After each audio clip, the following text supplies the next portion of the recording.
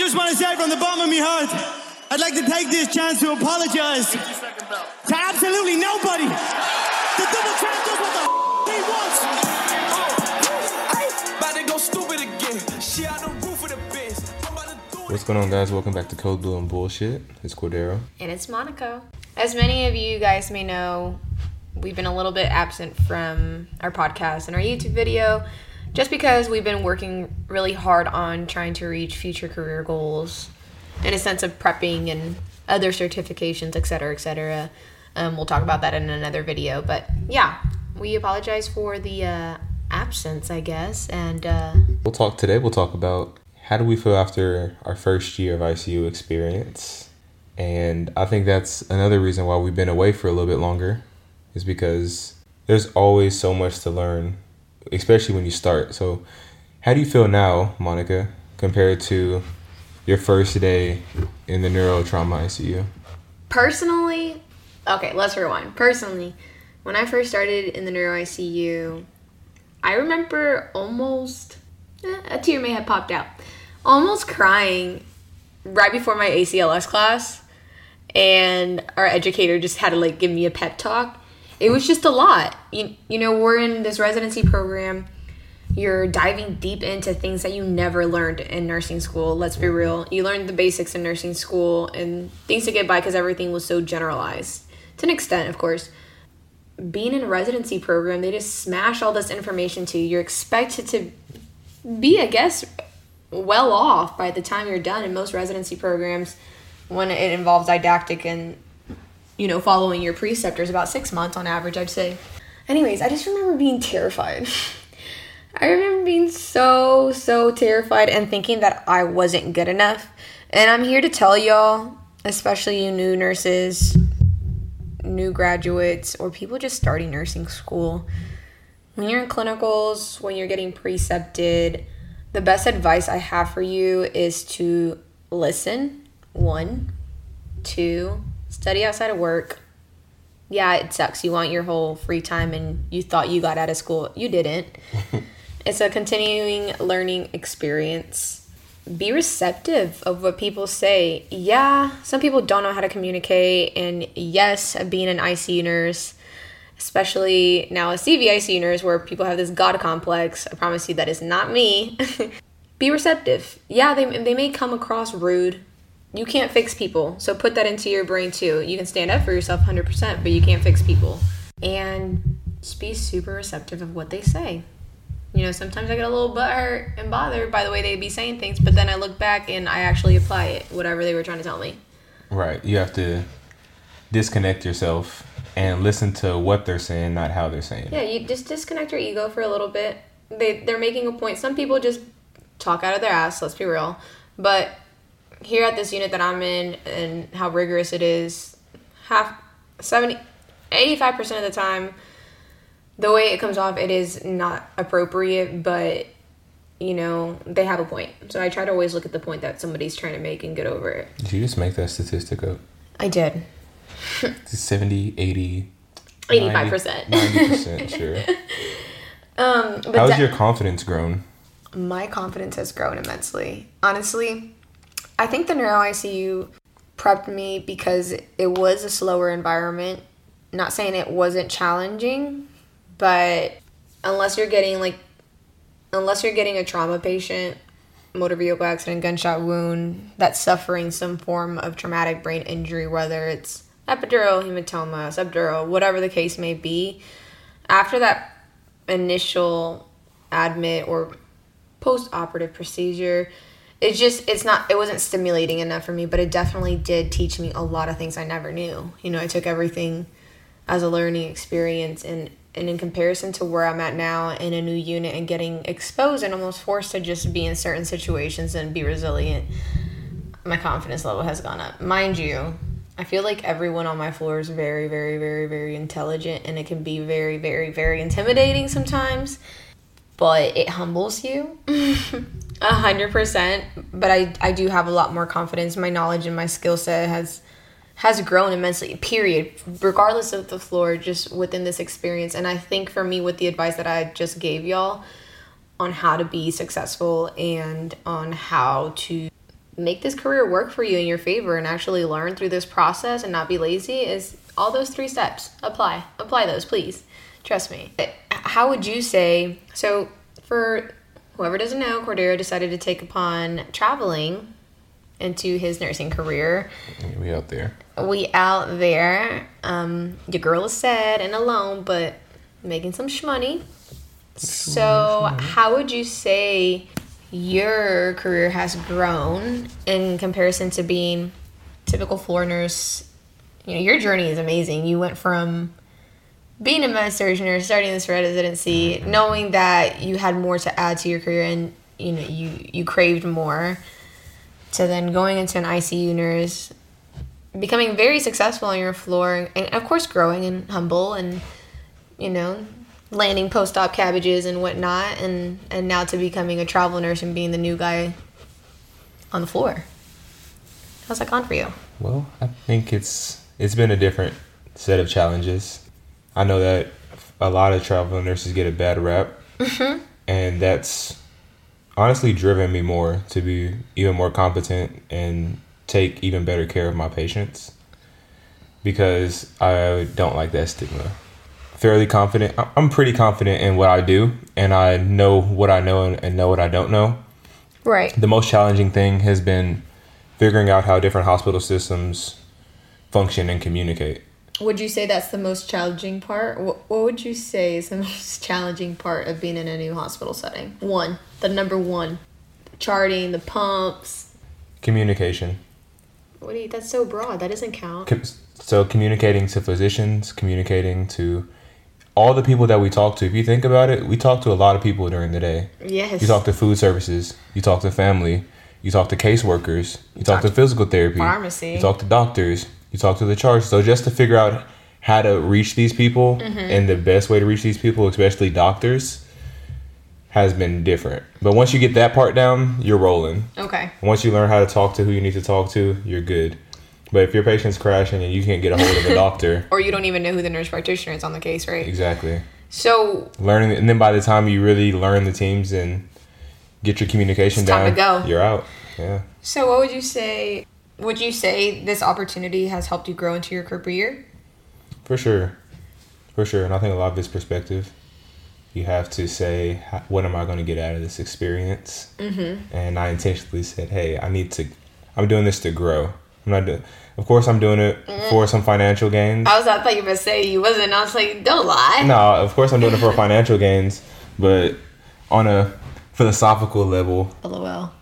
Life is a lot deeper than that, and the work that we do should be more than just getting a paycheck. Because if you're going to work just to get a paycheck, you can tell in the way you take care of your patients and what you go home and do. Do you go read more and all the extras? Absolutely. I think that's pretty awesome. Honestly, guys, I could not do what he's doing because you could do it. I could. I don't think I'd want to put myself in that position because I do really well in chaos, y'all.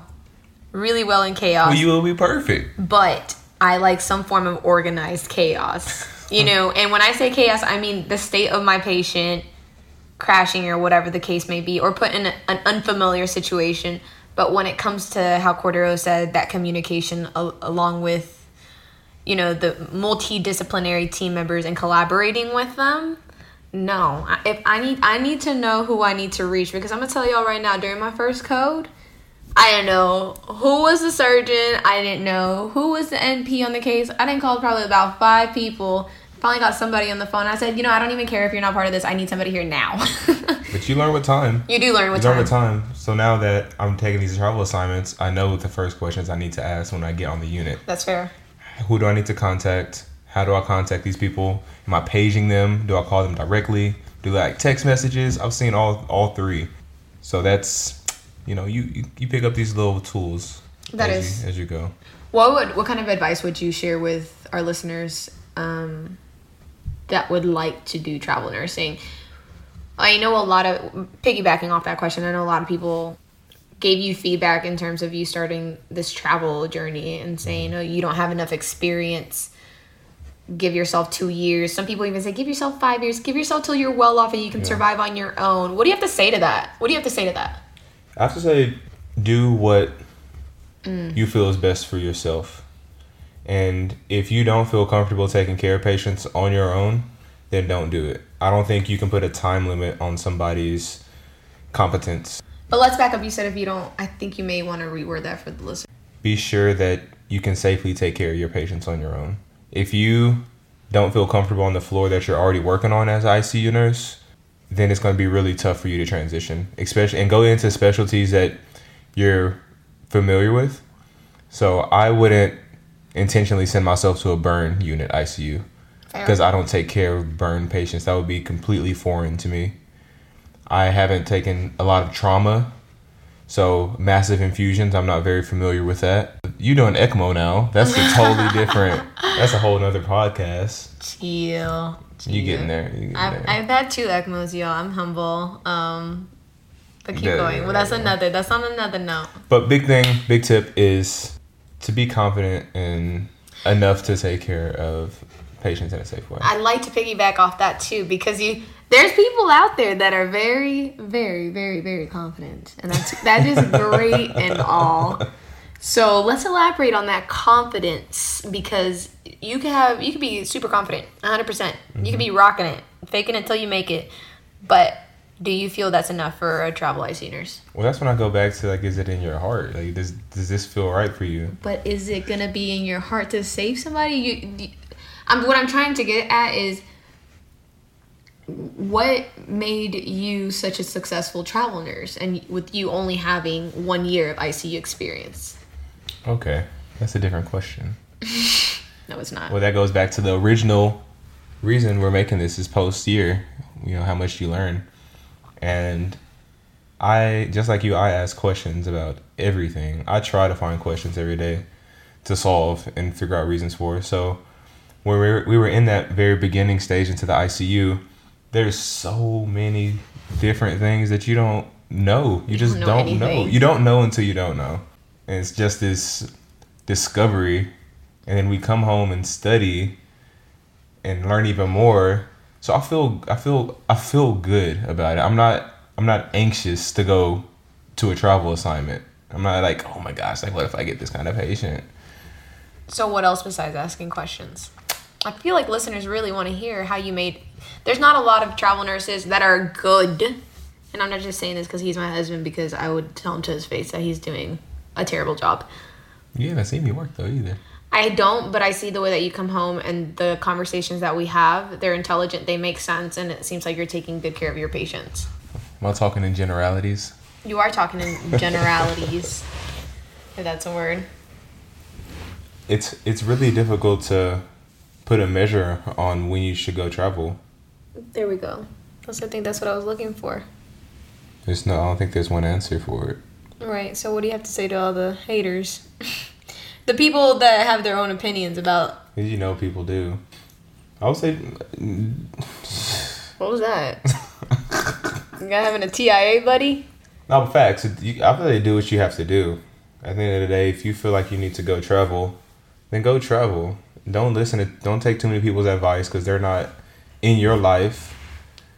Take advice from people that you really, really respect. And even at that, what's best for yourself.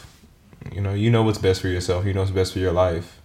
If you keep asking different people, they're going to keep giving you different reasons, and that's just going to really confuse you even more. I asked you, should I go travel? You say, yeah. And I was like, okay, let's go. Here we are. He makes an excellent point, guys.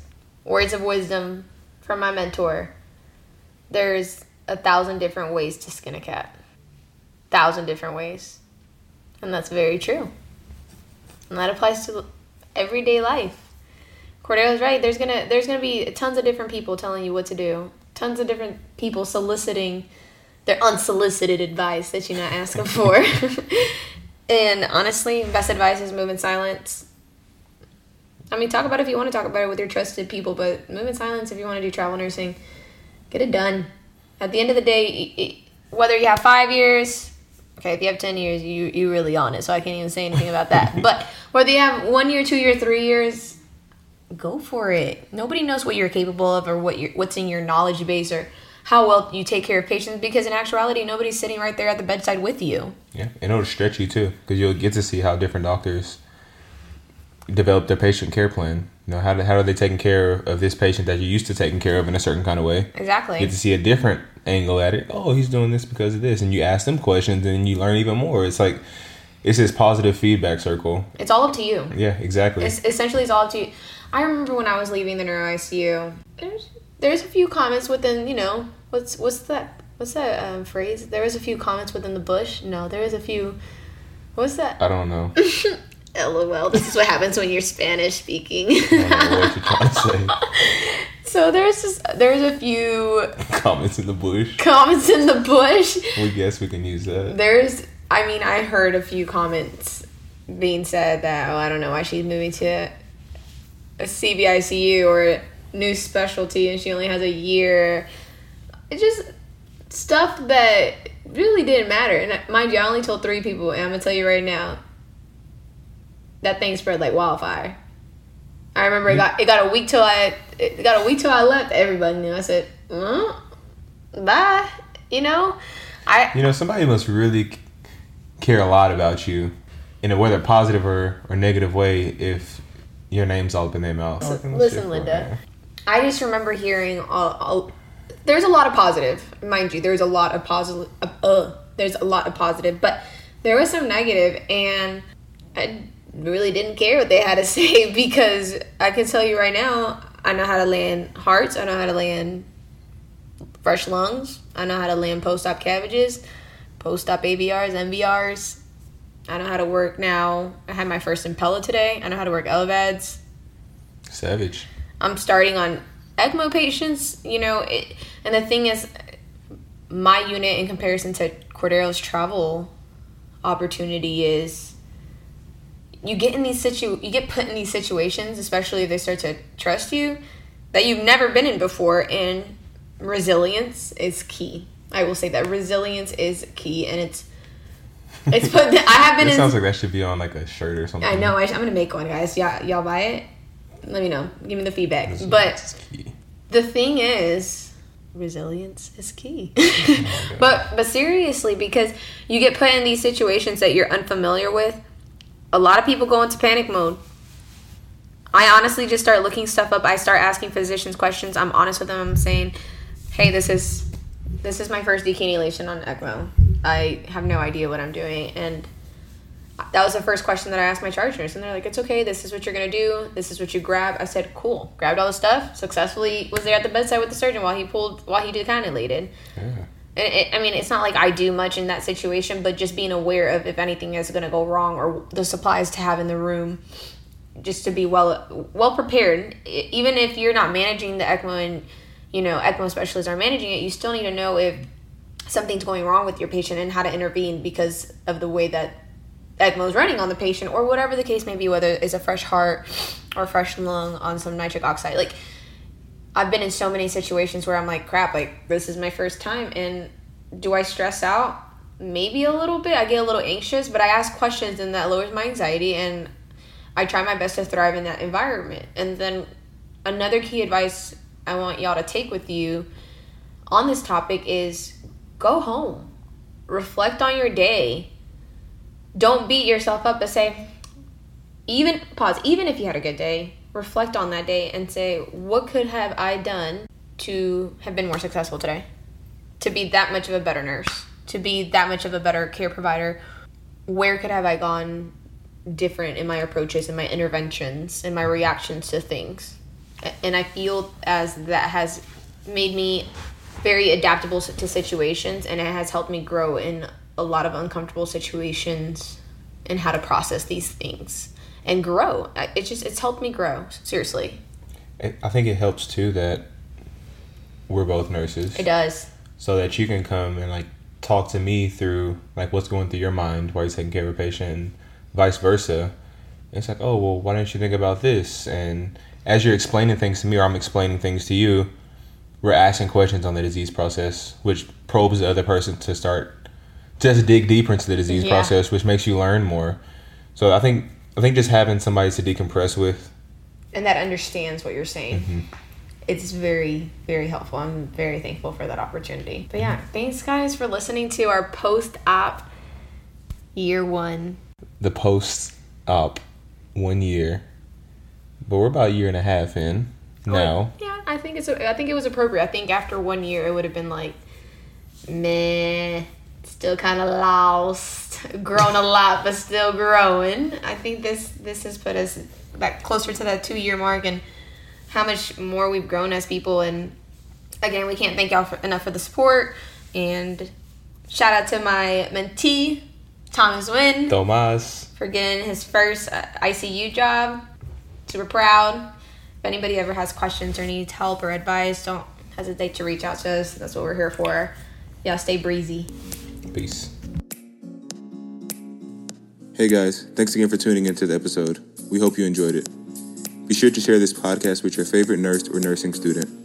Give us a follow on IG and YouTube. The links are in the description. Until next time.